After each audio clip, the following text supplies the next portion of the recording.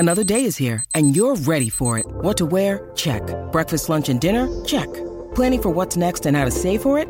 That's where Bank of America can help. For your financial to-dos, Bank of America has experts ready to help get you closer to your goals. Get started at one of our local financial centers or 24/7 in our mobile banking app.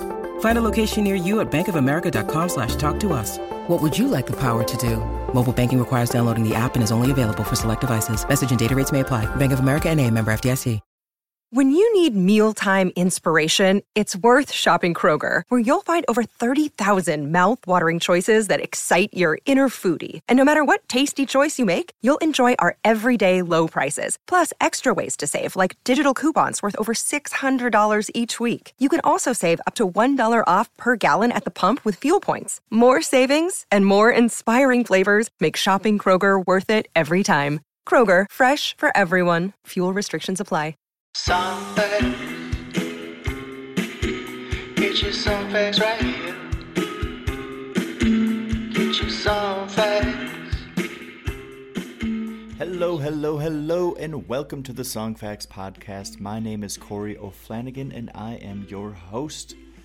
This show is proudly a part of the Pantheon Podcast Network, and we would really appreciate it if you'd go out and leave us a nice review, subscribe on your favorite listening platform, and just show us all that love. It really goes a long way. Today on the show, I am joined by the Heavy Hours, who are on a roll.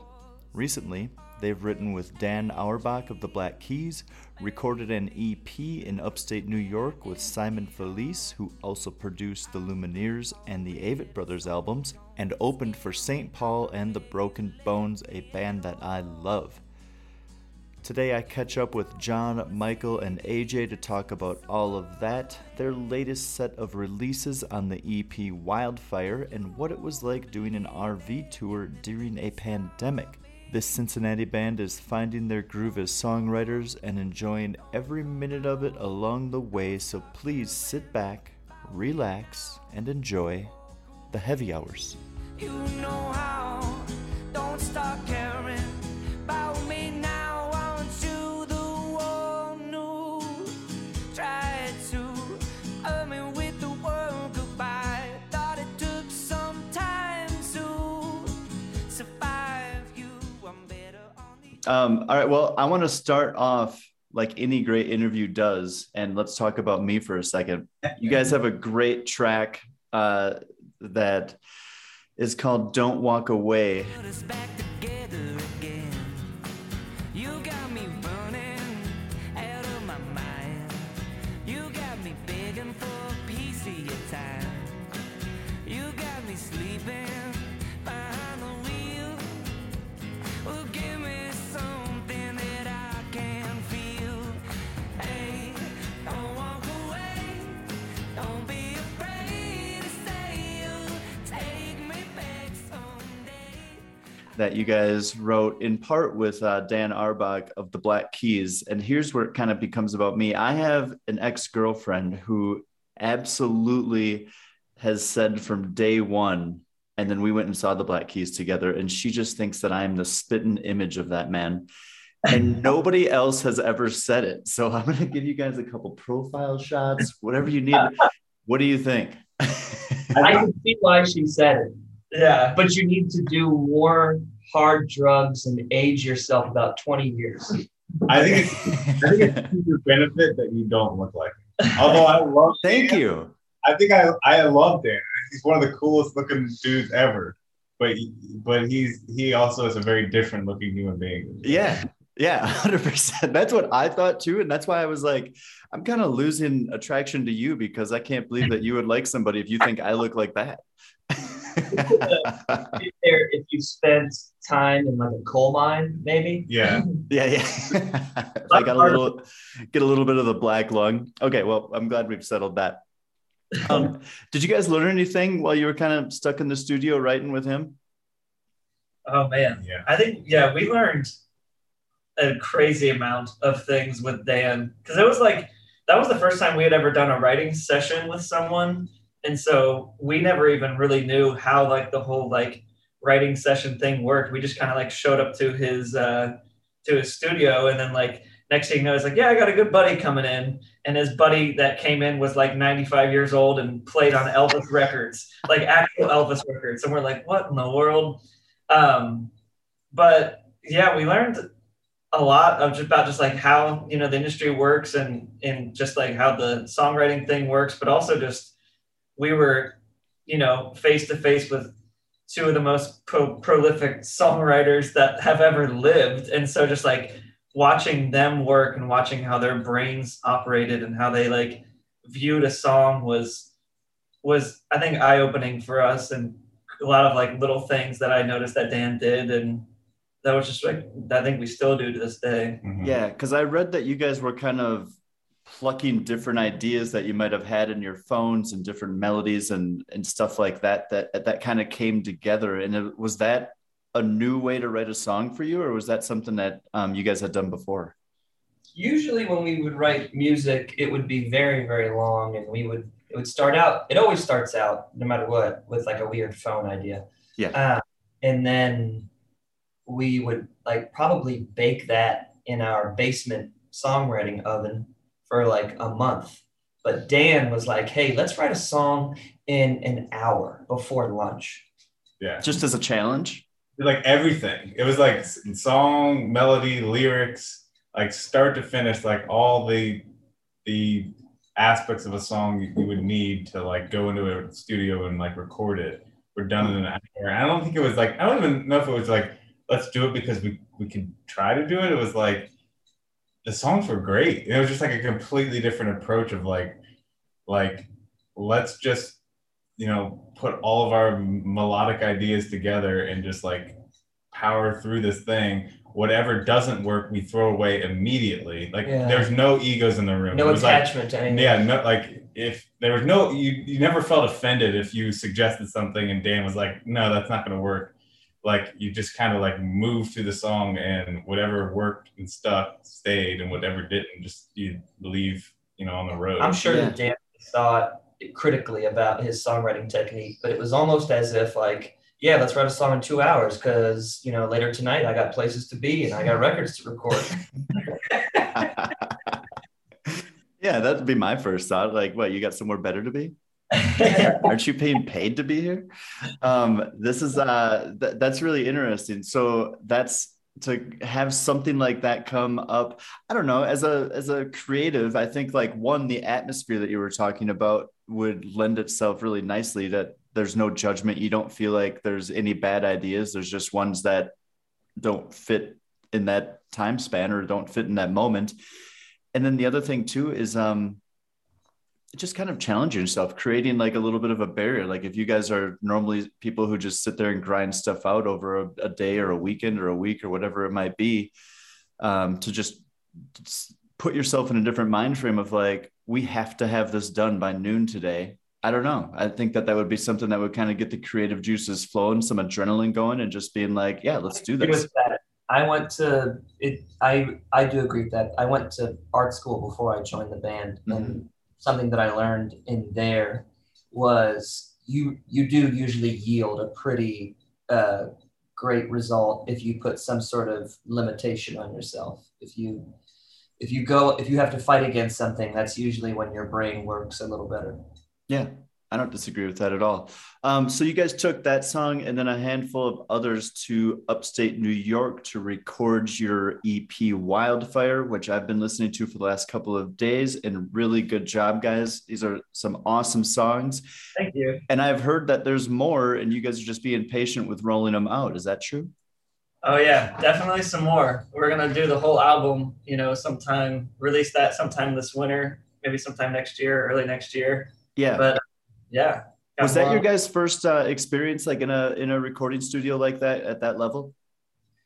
Yeah, pretty much. We had made a couple of, I guess you could call them albums, that when we were younger in our earlier 20s, but that was mostly us like scrounging up all of the money we could gather as young 20-year-olds and just like paying our way down to like a random studio like in Nashville or something like that, or just anywhere we could get into, and being like, hey, record our songs for us, please. And but that was the first time, that we had ever been with a producer at that level, or a producer at all, and an audio engineer at that level. And it was a pretty crazy experience.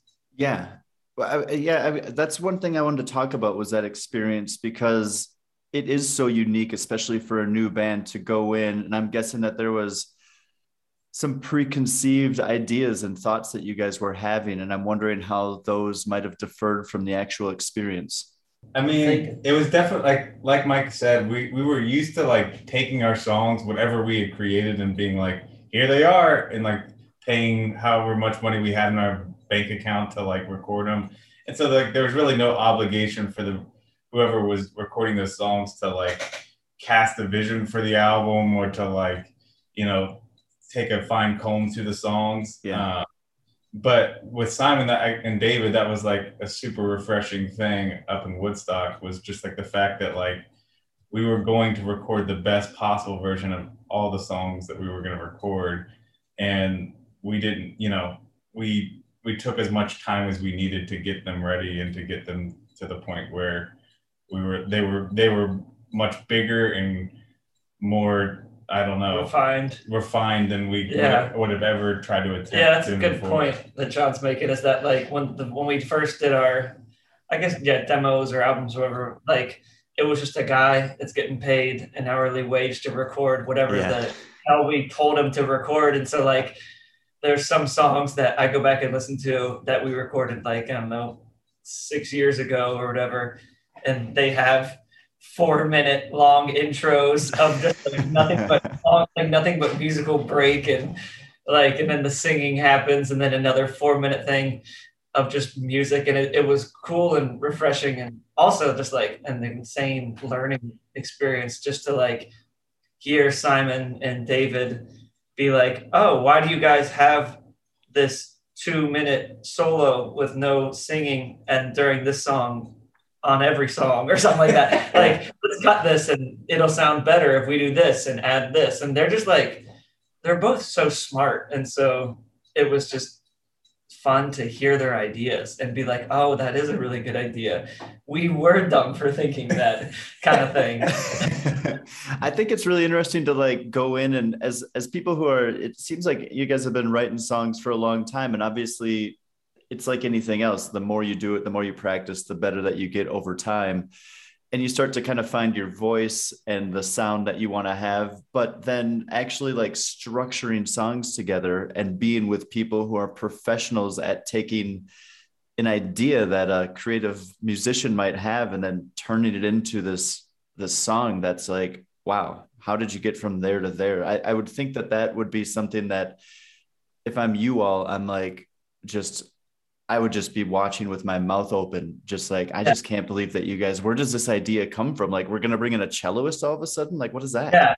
Yeah. And I think to that point too, it was fun because like us three have been writing songs since the beginning with like, I've had the same guitar, John's had a bass, and AJ's had a guitar, and that's it. That's like what we've been limited to. And we're like writing songs with those three instruments. Every once in a while, I'll sit behind a piano and be like, oh, this sounds good. Yeah. But like, to get into that studio and to have access to different kinds of equipment, stuff that like I didn't even know were instruments, or I don't even, like, I look at something and I'm like, what is that thing? And David's like, oh, that's a synth from 1962. This album, and it's like, and he'll explain like, that's how you get this sound. And it's like, oh, I love that sound. I would have never in a million years known how to produce or recreate that sound for one of our albums and stuff like that. So having access to different kinds of equipment and instruments was really, really cool too. Like I could have spent a month just like fidgeting with every song, like add this. And the songs would have sounded terrible, but I could definitely see the habit of just like he has so much stuff in that recording studio, just wanting to add everything. The flip side to this coin is there was also an element of, we would have all these crazy ideas and we would make all these decisions, and we were just doing what we wanted to do. But that was kind of the scary part, is that at this point there was no record label. We didn't have any sort of deal. We just had a bunch of our own money invested into this record, and we're just hoping that whatever we created was going to get picked up or, you know, signed or something. So it was like, yeah, we're doing, you know, we're just down here having fun. And then, you know, at night I would think to myself, like, I hope somebody likes, you know, our fun. Yeah. That's a really good point, because that's the most important thing. And hopefully as you guys continue to grow and that happens, that I would tell you to just keep that in mind, because I think what a lot of people do is, no matter what happened, no matter what career path you're going down, you can lose sight of the fact that it's fun, especially if you're chasing a passion and it becomes more of a job. And then you're like, I don't want this to feel like a job. Yeah, for sure. Did you guys have any like thoughts about the old band albums and Dylan being up there recording the late 60s while you were up there? That's where my head would be the whole time. Oh, yeah. We recorded our record 100 yards away, legitimately 100 yards away from Jimi Hendrix's old house. Oh, really? That he lived in Woodstock. Yeah. Cool. Yeah. I thought you were going to say Big Pink. I thought you were going to be like, I was right next to Big Pink. We were like 20 minutes away. Yeah, we drove by that a fair number of times. Yeah, we would. So it was a pretty like laid back recording feel. It wasn't like show up at 6 a.m. and we get started right away. We kind of like rolled in at like 10 or 11 every day and would work until we honestly just kind of got tired, which was fun. But every morning we would kind of like, it would kind of be like a field trip, because we're just like so obsessed with the town and like the vibe of Woodstock that we would like get up early in the morning and like walk around, and then we honestly like find something to drive to every morning. We'd like, let's go see Big Pink, let's go see Van Morrison's summer home, let's go down to the river, like Tibetan monk house. Yeah, like it's a crazy beautiful town, but like in a not to sound like cheesy or anything, but like it does feel like there is something special about it. Like it felt like we were in our own little world up there. Like it's a pretty small little town, and you're kind of like far removed from anything, any feelings of being home. You're definitely up in the mountains, and it's pretty much the most ideal place to record an album, I think. Yeah. It's pretty awesome. Was it in winter too? Were you guys just covered up in snow up there? We kind of spanned a couple seasons. When we first met Simon, we went up there on like the most beautiful fall day I've ever seen, and like the mountains were bright orange, and we're like, this place is magical. And then when we recorded the first half of the album, it was the dead of winter, and there was, I don't know, 2 feet of snow on the ground. Yeah, 2 feet. Like our cars could barely go anywhere, and like Simon had to come always like pick us up and drive us up the hill to the recording studio because our cars couldn't make it up.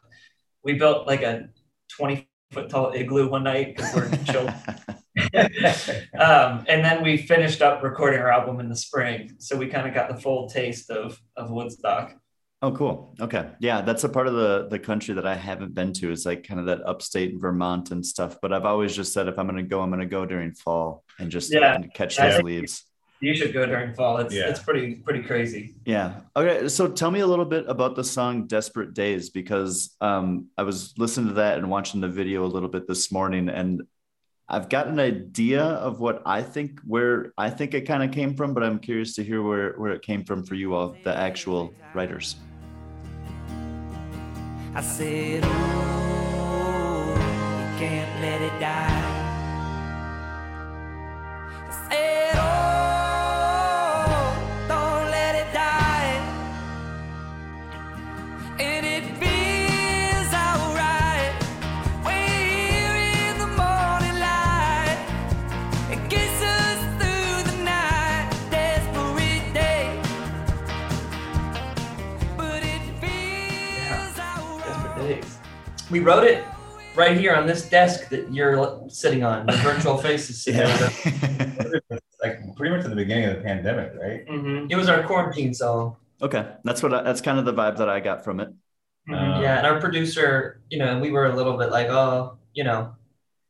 we wanted to write a song about that shared human experience that we were having with the globe, but we didn't want to be, so on the nose. And our producer sort of helped it come to life and become its own thing. Yeah, it kind of came together pretty like naturally didn't like force that one at all because we were all like, we spent, 2 years where I saw these guys literally every single day for like 2 years. Like we would hang out every day and play music or whatever.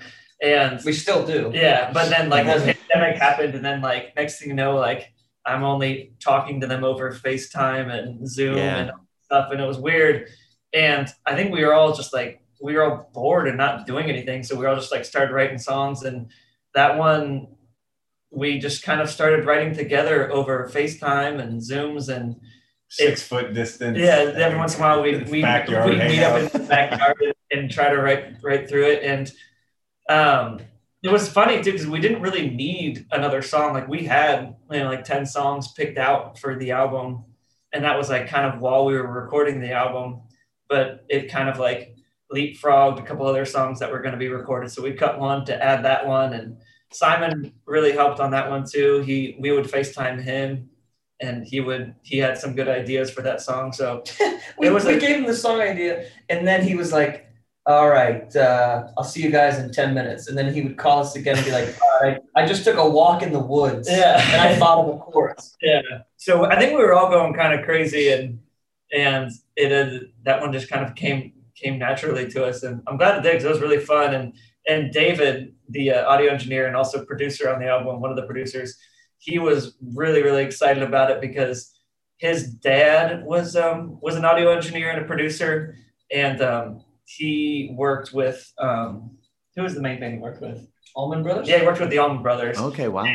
Yeah, and David, he grew up in Ohio, and he's like, honestly, since the day I was like turned 8 years old, I just wanted to like be in a Southern rock band. He's like, I just wanted to like shred the keys on a Southern rock band. Like, and he's a great piano player, and so he was really excited about it because it kind of like, out of all of our songs, that one kind of has the most like raw rock and roll feel to it, which was fun. Stay tuned for more Song Facts podcast right after this. Ever wonder how my voice is bouncing off your eardrums so clean and crispy? No? Well, let me tell you anyway. The Lyra microphone by AKG brings their legendary acoustic engineering to a versatile USB mic that delivers the highest quality audio in its class. USB connection. This is good for me because of the simplicity and the ability to just plug and play without an interface. You may have gathered from various episodes that I am doing this show on the road, so being that I record most interviews in a different location than the last, it is good for me to know that I have a high quality, easy to transport and use USB mic like the Lyra to make sure my sound is clean. Whether you're like me and recording a podcast, a musician recording vocals or an instrument, or if you need to do a voiceover for a YouTube channel, Lyra's innovative AKG adaptive capsule array adapts to your performance to record pristine audio. It has 4 versatile capture modes. What's a capture mode, you ask? That is how the mic picks up your voice. Just trust me, with these 4 options, it's really all you're going to need. With AKG Lyra, you'll be up and running in no time, no matter your experience level. There's no assembly, no need for separate audio interface, no fiddling with software settings, it just works, right out of the box. And Lyra is something that is compatible with Windows, Mac, iOS, and Android devices, and all major recording softwares. So, if you're looking for a mic that offers ease of use along with a high quality sound, check out the AKG Lyra and look no further.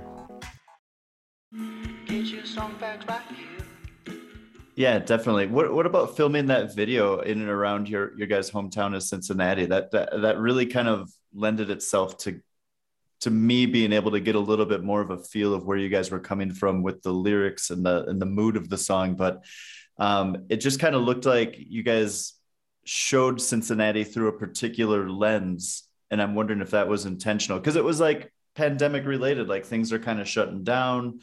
I'm in an old warehouse, like abandoned warehouse type of feel, that kind of stuff. So I'm just kind of wondering if that was intentional. Oh yeah. Yeah. I mean, it was just, I think the visuals of that video are less of a statement as much, or like a statement about the state of things as much as it were just like a representation of how things were at that time.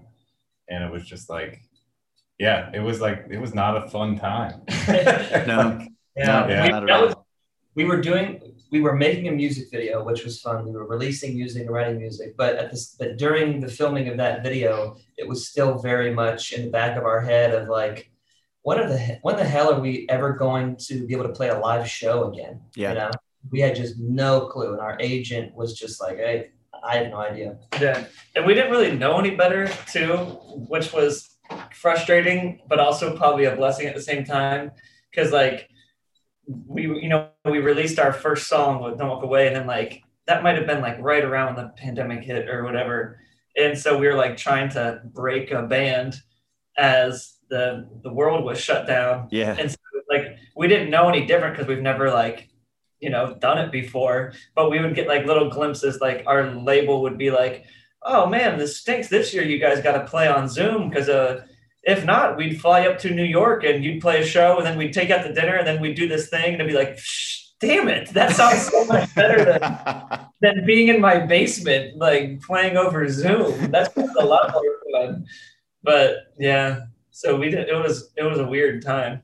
Yeah. Well, that kind of helps me segue into the question about the RV tour. Where did this idea come from, and how did that go? That's so awesome. It was a lot of fun. It was our manager's idea. It was last summer, and he was like, hey, I'm going to send you guys on the road. You're going to play a bunch of parking lots. And it was Did he have to book anything, or were you guys just kind of like drop busking? A little bit of both. He was, he was the like, booking was like, hey, radio station X, like these guys are gonna roll in at noon tomorrow, essentially.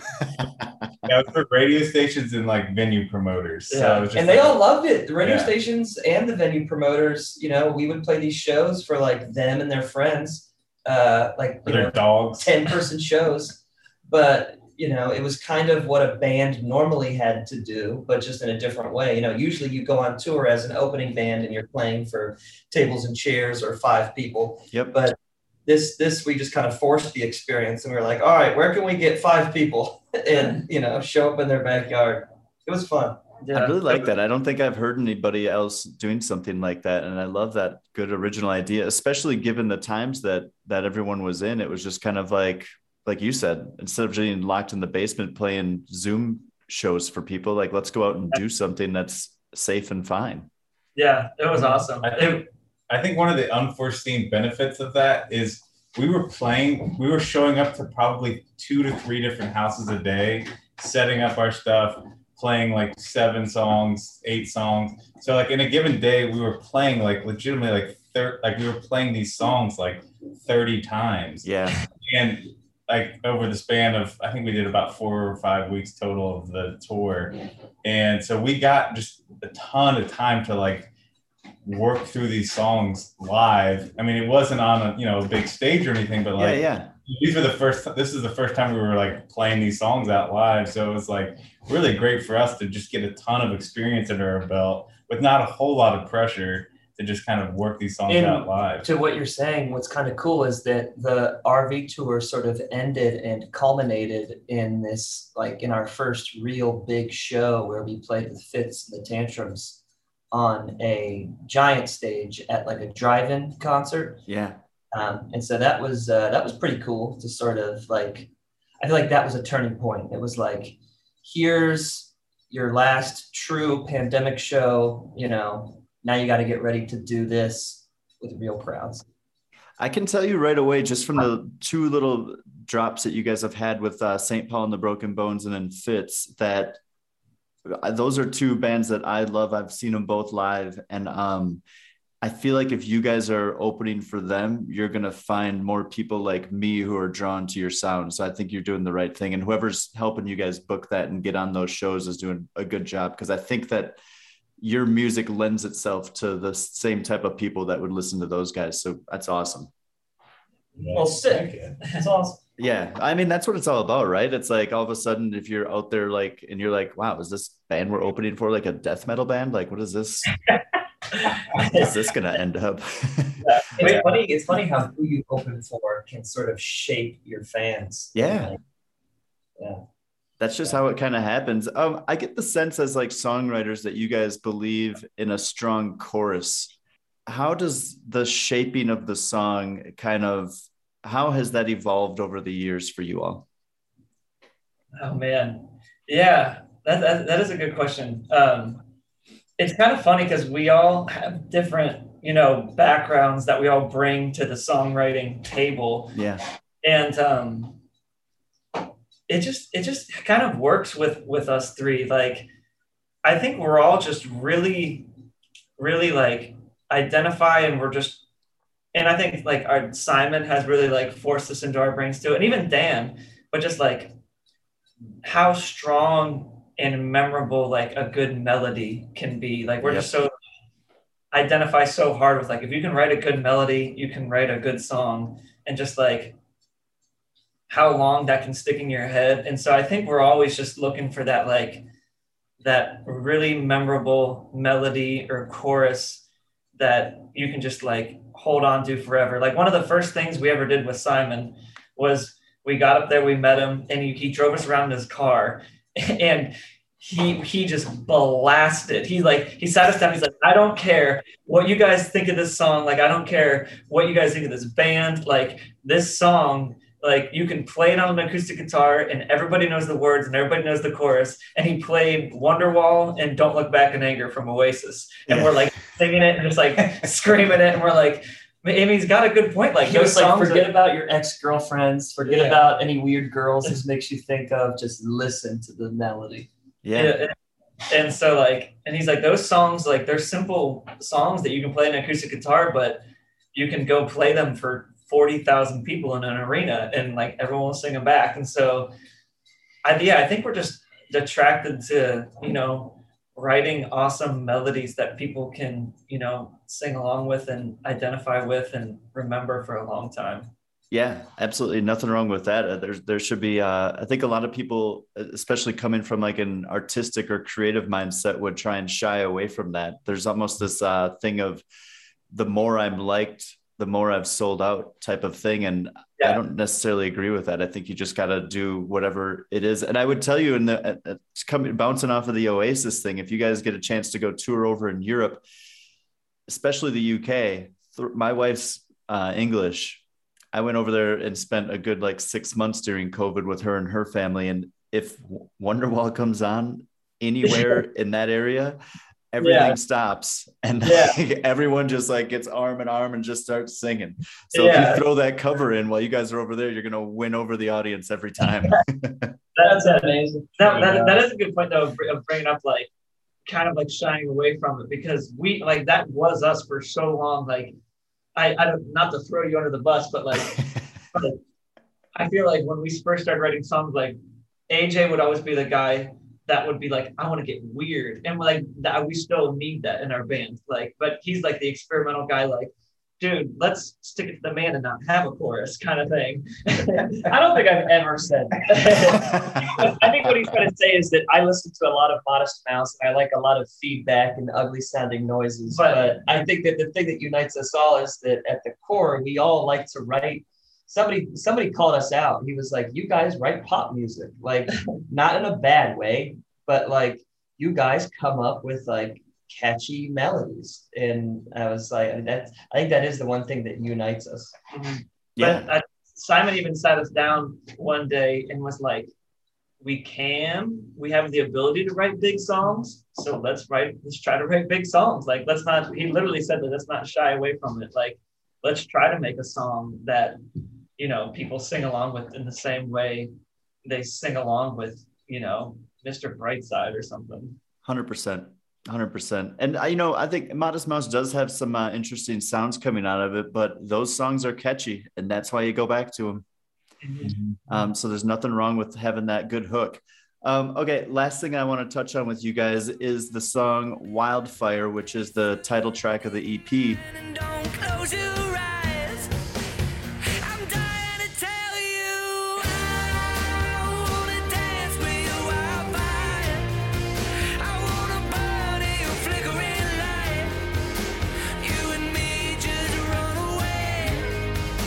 You and me just run away. I wanna burn with your wildfire and feel the heat from your flickering light. We And I look at this as just, when I listen to it, I hear a hopeful love song, and I'm wondering what the story is behind this. It was, the idea for this song came to us by our producer, and he was like, hey, here's an idea that never got finished. I think it's just going to disappear on the earth forever. And we were hearing where it was going, and we were like, oh, we should wrap this up. We should finish it, and we should put it on this album. I think that, Mike's voice would turn out really well. And I think that we could make a total, the co-producer, David, and I had been talking about a U2 album that we really liked. And he was like, yeah, and we could do something like that with it. So the story of this song, it's was really just a collaboration. It was just so many different people writing and putting it together. And I guess, it wasn't until the very end after it was recorded that you start to think about the lyrics. And so it definitely is one of those songs where, the story of the lyrics can sort of mean, whatever you want them to yourself. But the story of the song was kind of just like I guess as cheesy as it is, it kind of was a wildfire. It was like, it started out as an idea, and then it just sort of consumed the studio for the day, and we just kind of went wild with it. Was this the one that you guys said, if we're going to have one person, if we're going to show one song to a person to let them know what our sound is, it was this one? Or did I mistake that with another song? No, that was this one. Yeah. I think it was just, I think we said that because it was just like, it was the most fun song to record. Like, it just had like all of our favorite things all wrapped into one. Like, I loved singing this song because it's like, I think out of all of our songs, it just has like the biggest chorus that you just want to sing along with. So it was just like so much fun for me to sing. And AJ plays like, it's like a polished song, but if you listen, like AJ's playing this like really dirty slide guitar that was like sent through this crazy amp and a couple weird pedals in the studio, and it just came out really, really, really cool. And John's playing this like humongous bass line that we got out this huge old fuzz pedal and an octave pedal, and it was a black. Like, the fun thing about this song was like getting to hear it back in the studio with each added layer. Like, from the very beginning, I was like, we were all just kind of in awe of the song. We were just like, man, this is just really turning out like spectacular. And then every layer that got added, every track that we added, every instrument we put on the song just like upped the ante. And it was just like, man, I didn't think this could get any better. And just, yeah. Yeah, no, it's great. I mean, everything that you guys have on this, there's a couple of kind of more ballady songs on here as well that I'm going to probably kind of mix into this episode.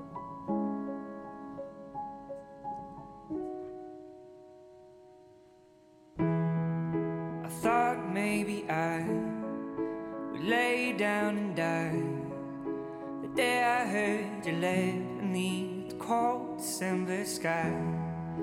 The word around town was that your head was hanging down with his arm around your waist. I know it's not my place, alright. Top to bottom, even that's what gets me really excited about what you guys kind of have lingering about that hasn't been released yet. So I appreciate you guys sitting down with me a little bit this morning, and I'm really happy to have found your music and to have met you, and can't wait for you to come through Denver. We'll come and check it out for sure. But thank you guys. Yeah, thank you. Thanks, man. Appreciate it. Thank you very much to John, Michael, and AJ. Please check out their new EP, Wildfire, now. And as always, for the stories behind the songs, go to songfacts.com. Have a great day.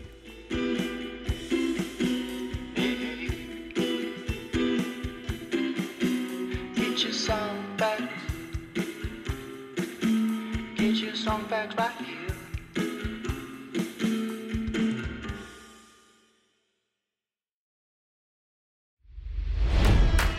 It's NFL draft season, and that means it's time to start thinking about fantasy football.